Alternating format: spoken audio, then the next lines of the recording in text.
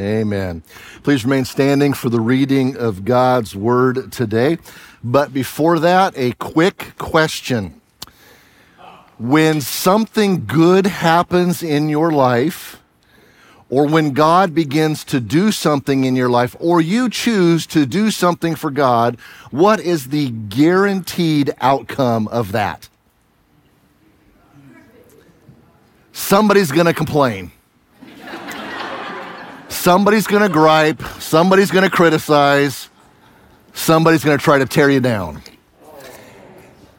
And if it happens to you, don't fret too much, because it also happened to the Apostle Peter, the leader of the apostles. That's our story today. Piggybacks on what we went over last week. We'll get a little bit of a recap.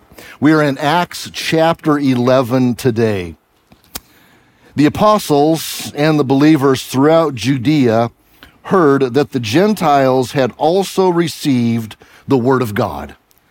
So when Peter went up to Jerusalem, the circumcised believers criticized him and said, "You went into the house of uncircumcised men and ate with them?" Starting from the beginning, Peter told them the whole story. "I was in the city of Joppa praying, and in a trance I saw a vision.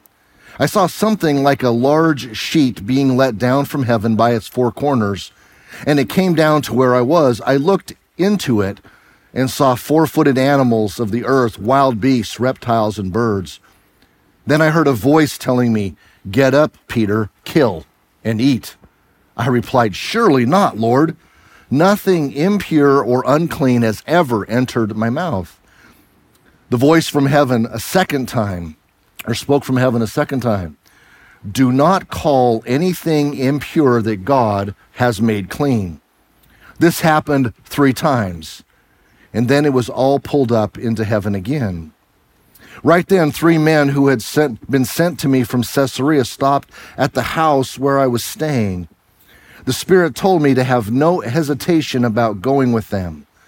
These 6 brothers also went with me, and we entered the man's house. He told us how he had seen an angel appear in his house and say, 'Send to Joppa for Simon, who is called Peter.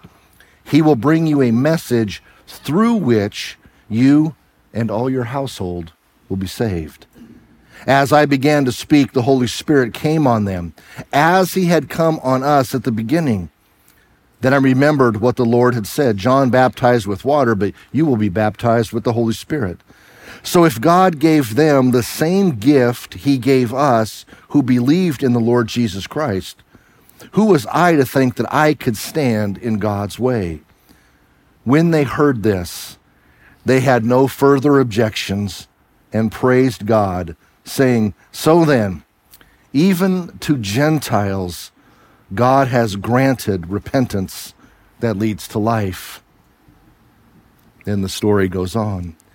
Now those who had been scattered by the persecution that broke out when Stephen was killed traveled as far as Phoenicia, Cyprus, and Antioch, spreading the word only among Jews.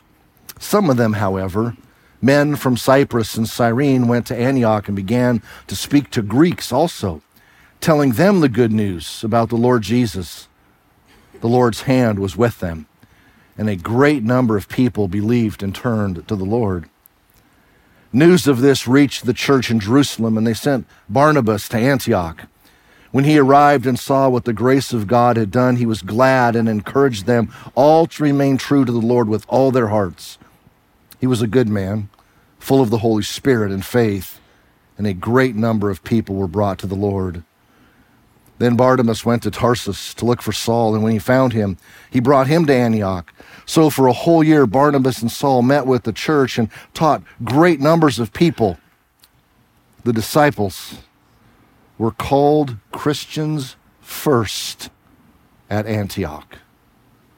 During this time, some prophets came down from Jerusalem to Antioch. One of them, named Agabus, stood up and through the Spirit predicted that a severe famine would spread over the entire Roman world.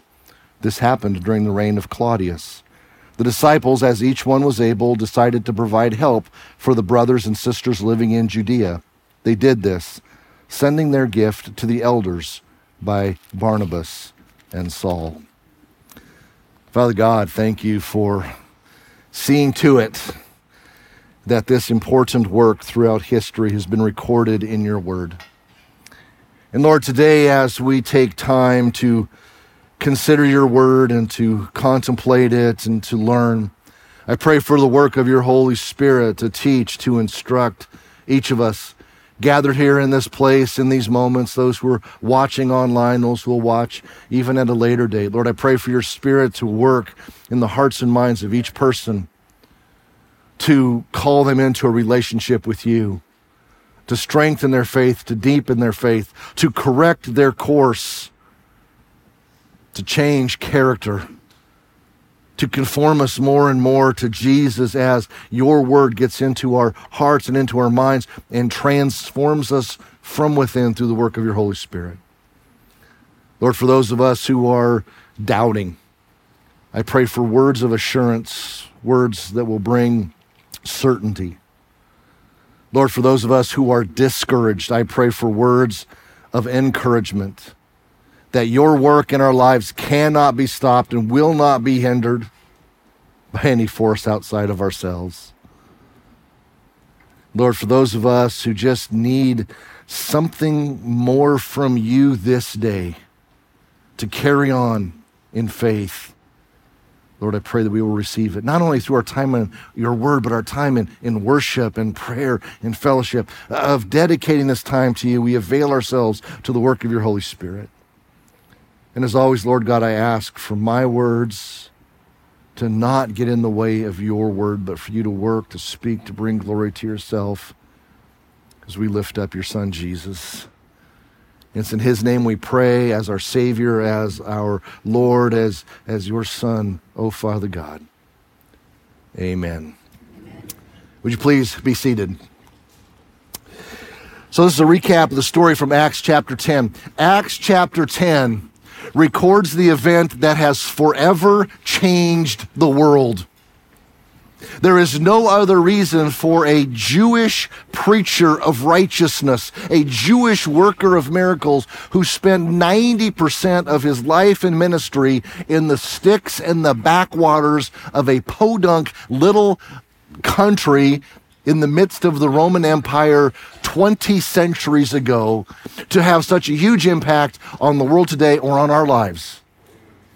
It's only because of what Jesus' followers did in taking his good news, of teaching and instructing others, of breaking socioeconomic barriers and racial barriers and religious barriers, that we have come down to this time where Jesus, for most of us, at least in this room and most of us online, Jesus is the centerpiece of our lives. He is Lord. He is the one in charge. He is the one who has authority over us. We only know that because his followers 20 centuries ago were faithful in listening to God and doing what God told them to do. Acts chapter 10 is when the Gentiles, all of the non-Jewish ethnicities, all lumped into one, is when the first Gentiles also acceded to the lordship of Jesus. And up until this time, which was probably within the first few years of the church, it had been a little bit of time since the death, the burial, the resurrection, and the ascension of Jesus. But up to that point, everybody was Jewish. Jesus was a Jewish man. He was God in the flesh, but that flesh was that of a Jewish first century male. All of the original disciples, those disciples who then became the apostles, the sent ones, the missionaries of Jesus, they were all Jewish. All of the tens of thousands of first believers were all Jewish. God's plan, however, had always been for the Gentiles to be included in the family of God as well. Yes, God had called and he had created the Jewish people. He had carved out within human history a specific ethnicity of his people who would then be the carriers of the gospel, the Messiah, into the world. That was the Jewish people. But the plan of God did not stop with the creating of a nation, the calling of a people. The goal of God's plan has always been to create a new humanity aligned with him out of the world. That was God's plan from the beginning. This is God's end game. The gospel for the whole world, for all people, for all time. Let's look at a passage in the book of Ephesians where Paul kind of articulates this. Let's work through this just a little bit. I need it on the screen, though. Ephesians 2. You don't have Ephesians 2. All right. Mistakes happen. So, turn in your Bibles, or turn in your Bible apps, to Ephesians 2. Here's what Paul says. Therefore, remember that formerly you who were Gentiles by birth and called uncircumcised by those who call themselves the circumcision. Big issue, we'll get to that in just a few moments. Remember that at that time you were separate from Christ, excluded from citizenship in Israel, and foreigners to the covenants of the promise, without hope and without God in the world. But now, in Christ Jesus, you who were once far off, far away, have been brought near by the blood of Christ. For he himself is our peace, who has made the two groups one and has destroyed the barrier, the dividing wall of hostility, the Jew-Gentile barrier, God's people, not God's people. That's been done away with. All can be God's people now through Jesus. By setting aside in his flesh the law with its commands and regulations, his purpose was to create in himself one new humanity out of the two, thus making peace, and in one body to reconcile both of them to God through the cross, by which he put to death their hostility. He came and preached peace to you who were far away, and peace to those who were near. For through him we both have access to the Father by one Spirit. Consequently, you are no longer foreigners and strangers, but fellow citizens with God's people and also members of the household. That's what Jesus does. Jesus came so that there would be no more division of God's people and not God's people. Ethnically. There would be no more delineation. Instead, God's people would be all those who respond from every ethnicity. Everyone who calls on the name of the Lord shall be saved. That's why the church continues to be the singular, multi-ethnic, multi-socioeconomic. The church is the most inclusive entity on the planet. Now, there are some quarters of Christianity where that message hasn't gotten through very well. But overall, around this globe, on every continent and from every people, there are those who believe Jesus died for their sins and that he rose from the dead. And in that belief, they are made new. They are made brothers and sisters with everybody else who believes that around the world. This is the picture from heaven. Revelation 7, verse 9. After this, I looked, and there before me was a great multitude that no one can count. Oh, there it is. That no one could count, from every nation, tribe, people, and language. Just let that soak in for a moment. In heaven, the throng that will be there in the presence of God, those who are saved for eternity, is from every nation, every tribe, every people, and every language. Now, the great thing about heaven is you don't have to press one for English. It will all work out. But Heaven is for everybody. And that's the beauty and the power and the picture of heaven. They were standing before the throne and before the Lamb. They were wearing white robes and they were holding palm branches in their hand. And then the text goes on, and they were praising God. That's what it means to be in the presence of God. But it will be everybody from everywhere. All who believe in Jesus, though. You see, that's the end game. That's the plan. Is that God's people in this world was being expanded in its definition and in its constituency from just those of the right bloodline ethnically to those with the right bloodline faithically. That's just a stupid word. Billy will edit that out of the version later. But through faith, common, shared, unifying belief in Jesus, we are made one. That's the end game. But to get to the end game, some very real prejudices and customs had to be overcome, had to be broken. And we see that by what Peter did. Realizing that the Gentiles would be welcomed in as God's family, and making it a reality required direct intervention from God. I said, we don't know the timeline. It was probably within a few years, maybe 2 to 3 years or somewhere around that timeline before this incident with Cornelius happened. It may have even been just a little bit later.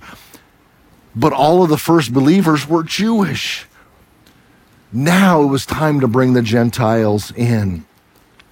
Jesus had already commissioned, right before his ascension, go into the end of the earth, go into all the world, make disciples in every nation, which literally means all ethnicities, because we're one race. We're not different races. We are the human race. There's different ethnicities within the one race, but we are just simply one race. We are the human race. But Jesus commissioned his followers to take his good news, the message of his lordship, the message of new life through him, to every ethnicity. Because there is no longer to be prejudice and ostracizing people. None of that is supposed to be happening anymore. But despite Jesus' commands, they remained centered in Jerusalem and consisted exclusively of ethnically Jewish believers. It would be a Roman centurion named Cornelius, a God-fearing man, a godly man, a devout man, a gracious man, a generous man, a man of righteousness, according to the scriptures, the scriptural definition of righteousness, who would be selected as the first of the Gentiles to be welcomed officially into the family of God. His family, his household, many believers evidently had a large entourage because he was a Roman centurion. He was a man of influence and power. And the scriptures in Acts 10 say this: while Peter was still speaking these words, the Holy Spirit came on all who heard the message. The circumcised believers who had come with Peter were astonished that the gift of the Holy Spirit had been poured out even on Gentiles.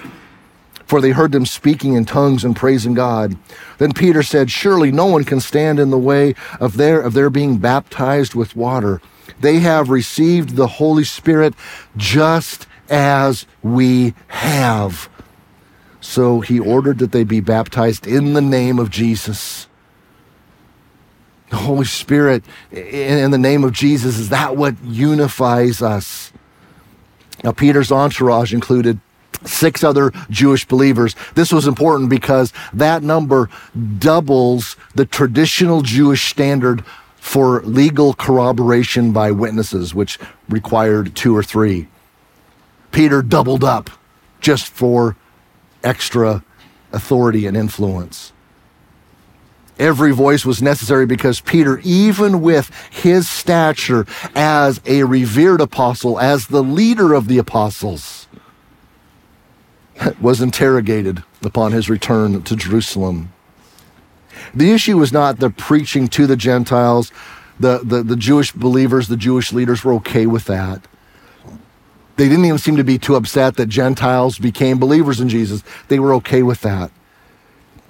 What was the issue was that Peter, as a devout Jewish man still, even with his faith in Jesus, went in to a Gentile's house. Now, that's not forbidden in the Mosaic law, but it was embedded deeply in the law outside the law, the legal customs and the traditions of the Jewish people.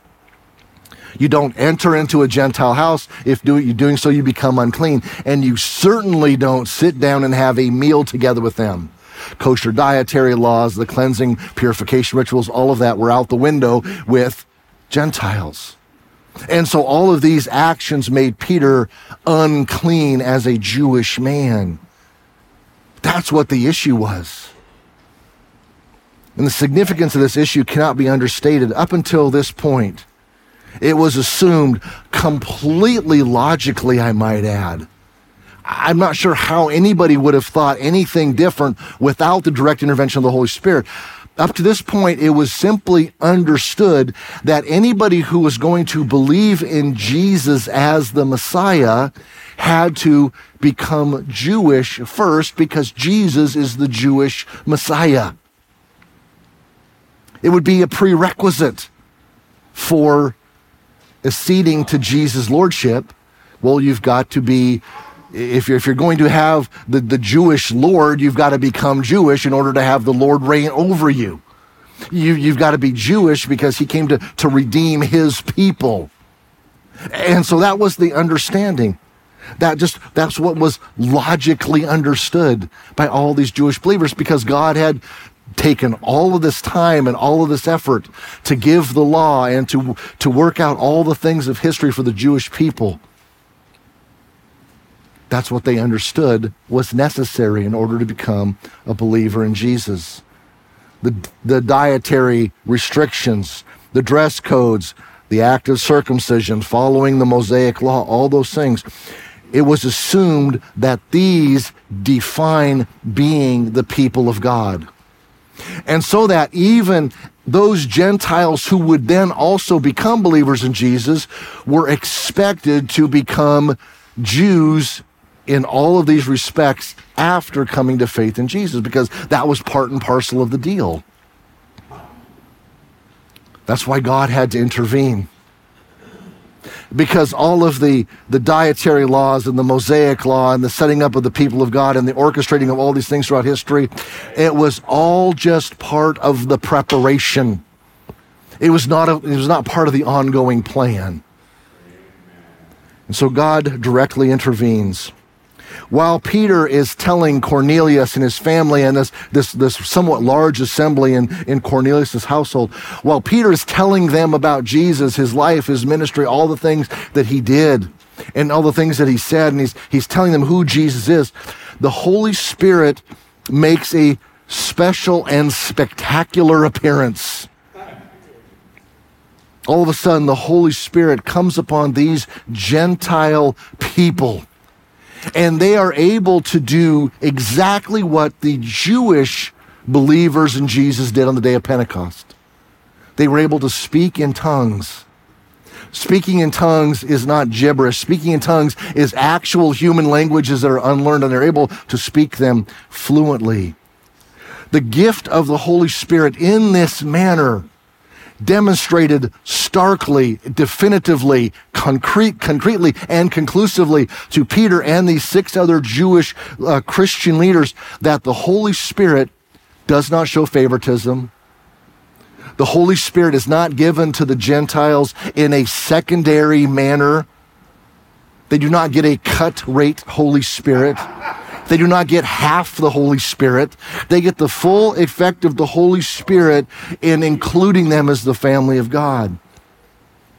So it comes to this issue of what is mean to be baptized with the Holy Spirit. I'm going to say a couple things. Number one, this is a little bit of a controversial subject, and if you disagree with me, you have every right to be wrong. It is completely okay. No, this is a secondary issue. I have strong thoughts on it because I have strong thoughts on a lot of things. So if you believe a little bit differently, that's okay. But what you believe, make sure it's backed up with Scripture and not history, tradition, or experience. Back it up with Scripture. That's what I'm going to try to do here. To be baptized with the Holy Spirit. And this is an important issue because, unfortunately, some Christian groups have created an entire theology, a construct around this concept. And unfortunately, it has led to either elitism or exclusion.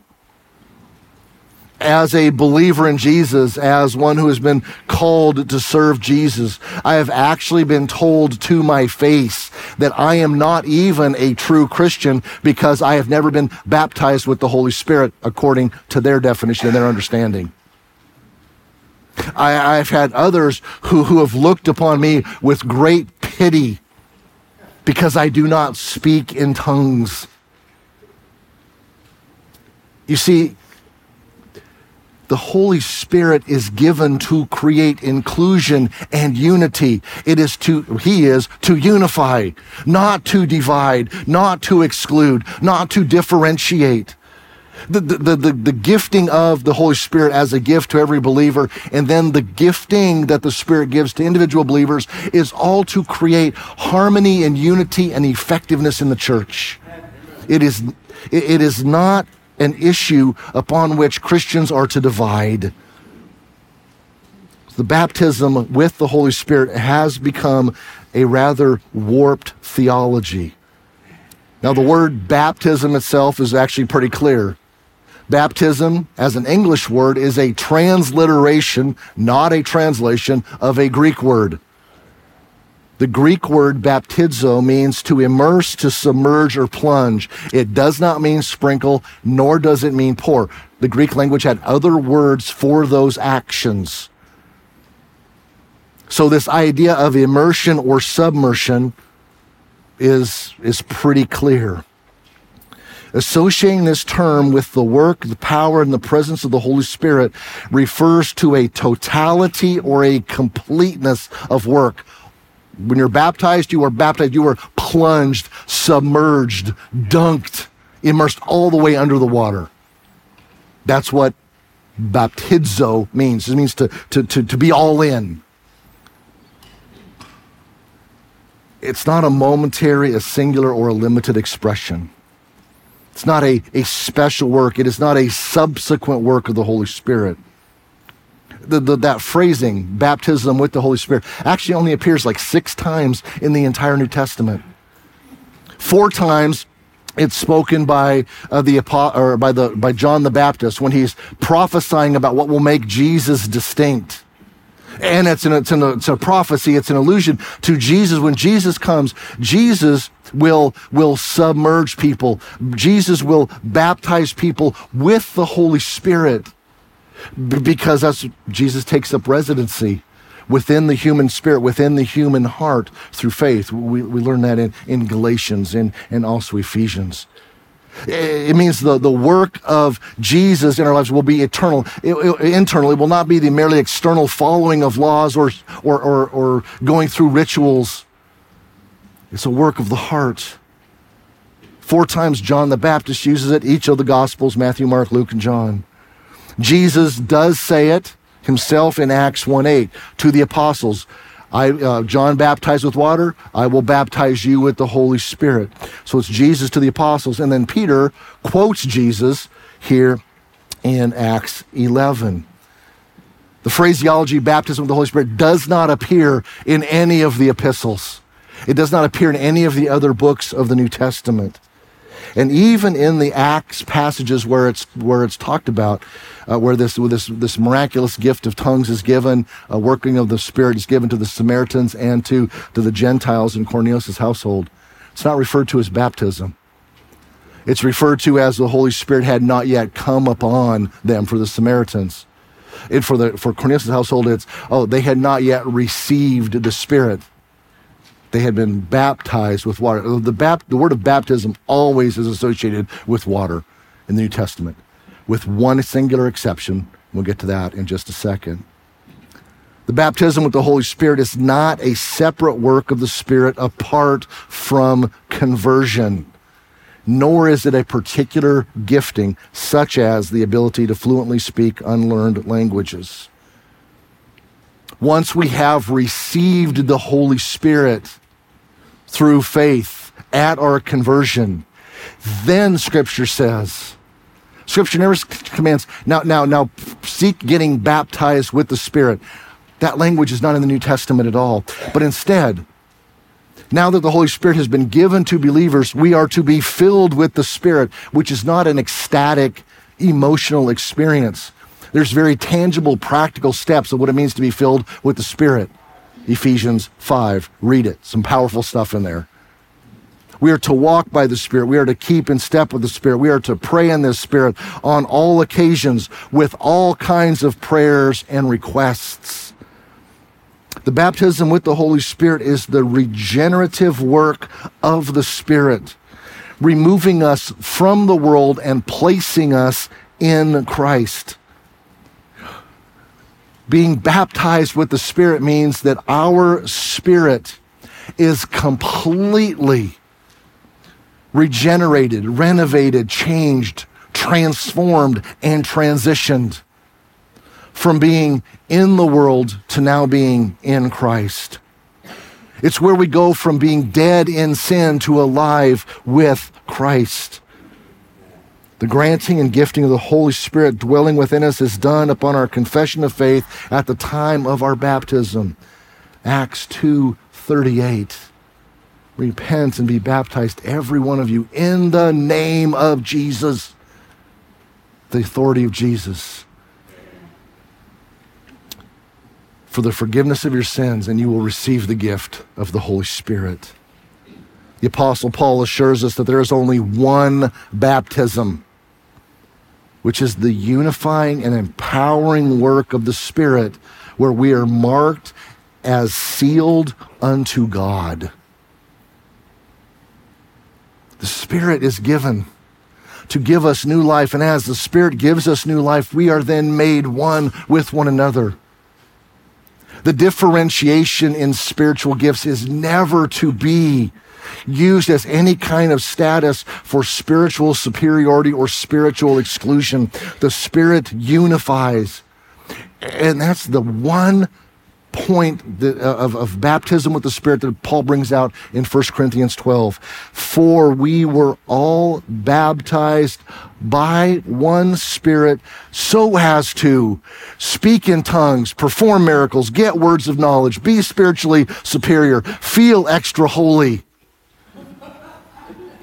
Dang it, I hate when Scripture gets it wrong. No, we get it wrong. For we were all baptized by one Spirit when we confessed our faith, when we turned to Jesus, when we repented of our sins, when we yielded to Jesus and his authority by being baptized into Christ. To form one body, whether Jews or Gentiles, slave or free, we were all given the one Spirit to drink. The Spirit is who unifies us. Makes the two one. Ultimately, the other Jewish leaders in Jerusalem accepted Peter's story and rejoiced that even to Gentiles, God had granted repentance that leads to life. The rejoicing was genuine. Obstacles still existed, and those will be addressed in Acts chapter 15. We'll get there in a few weeks. But this was momentous. This is why we, as believers in the modern age, with our different ethnic backgrounds, our different ethnic identities and heritages, it is why we, from different socioeconomic and different educational levels and different life experiences, it is how Jesus has made us one in spite of being so different in so many ways on so many things. Jesus makes us one. Now, the last section of chapter 11 is a little bit weird. It's kind of a weird interposition of some other details, but there's important stuff in there. It's how the church grew and spread. We learn about evangelism. We learn about how Christians cooperate to give aid to those in need. As other Gentiles became believers, a new word was coined to define those with allegiance to Jesus as Savior and Lord, the word Christian. The word means Christ's one or of Christ. We use it mostly as an adjective, so to speak now. We have Christian music, Christian entertainment, we have Christian cruises, we have Christian books, we have Christian, bumper stickers, all this kind of stuff. It's not supposed to be used that way. Christian is supposed to refer to a person who belongs to Jesus. We are Christ's one. We are of Christ. That's the origin of the new word. Surprisingly, how many times the word Christian appears in the entire Bible? 3 times. That's it. It's a good word, though. Rather besmirched in our day and in our culture, unfortunately. But it simply means that we belong to Jesus. And it's my hope and my prayer that if that is our name, if that is what is attached to us, that we are representing Jesus well. That's always the challenge. We learn also in this passage that sharing faith in Jesus was absolutely natural for these first Christians. As they scattered into the world, as they relocated, as they escaped persecution, as they established homes and reestablished businesses, as they set up their social networks, they could not help but talk about Jesus because of who he is and what he had done. The kingdom grew through the faithfulness of unnamed masses of average, ordinary believers, and that is still the case today. Yeah, we have famous preachers and they have big platforms and they can do all their fancy things, but the majority of kingdom work is done by average, ordinary, everyday people simply living for Jesus, loving others on behalf of Jesus, serving others in the name of Jesus, sharing their faith. That's the bulk work of the kingdom. It's you, it's me, it's us, it's anybody, it's everybody. And it always has been. Sharing Jesus was natural. And we see that also natural for those who are of Christ is care for those who are suffering. Verses 27 through 30 there of the last part of the chapter record the first cooperative fundraising effort for those in need. The Gentiles were raising money for the Jewish believers to help them. It's a beautiful picture. A lot to learn in this chapter. But let's bring it home. Application for our life. First and foremost, have you, like so many billions before us, have you accepted Jesus? Have you yielded to Jesus as Lord? He died for our sins on the cross. He rose from the dead. He reigns from heaven. The two sides now are not Jew and Gentile. The two sides now are in Christ or in the world. Those in Christ yield to his lordship. And that's simply what really being a Christian is.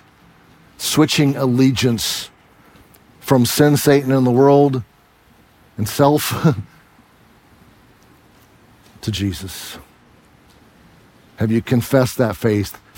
Have you then turned your life over to Jesus? Have you been baptized? And yes, scripturally, when faith, grace-empowered, faith-motivated baptism in water is where we are also baptized with the Holy Spirit. It's where we receive the Holy Spirit. We are made new. Have you done that yet? Had a baptism yesterday afternoon. We'll have the video next week on that. It's always glorious. Number 2, are you sharing your faith naturally in conversations? That can be a little bit tough in today's age, but when we find a new restaurant, we like talking about a new restaurant, right? We'll put it on social media. I don't recommend talking about Jesus too much on social media. That goes sideways really quickly. You need personal relationship. But when we find a really great place to shop, we find a really great place to eat, we find a secret special parking place to be able to get to the pier really easy, we want to talk about those good things, right? When your team wins, can't shut me up. Cougs had a good win last night. But things that excite us, we talk about naturally. There should be nothing that excites us more than the grace, the goodness, the kindness, the mercy, the love, the patience, the tenderness, the faithfulness of Jesus. Number 3, are you placing unbiblical prerequisites or expectations upon people either before or after they yield to Christ's lordship? It's real easy for us from our perspective to look back and say, man, those first Jewish Christians, man, they were just so dense. What do you mean you have to become a Jew to become a Christian? Or you have to become a Christian and then remain a Jew or adopt all the Jewish customs. We think, oh my gosh, that's so dense. But what do? Oh no. Well, in order to be a Christian, you've got to jump through this hoop and that hoop and do this. And then after you're a Christian, oh yeah, definitely. No, can't do that anymore. Can't do this anymore. Yeah, those are rules and righteousness set by Jesus. They're not to be defined by us. How critical is the spirit and the tone that we're dealing with for others? God's gracious to us. Let's have some grace. I'd like to have Tay and the team come back up on the stage as we prepare for a time of communion. I love centering this part of our services on the celebration of what Jesus has done for us, because this is why we are unified. This is why we are forgiven. This is how we know we are loved by God. This is how we know we are made new. Jesus taking our sin in his body on the cross, Jesus rising from the dead, Jesus giving us new life. And so we cling to that hope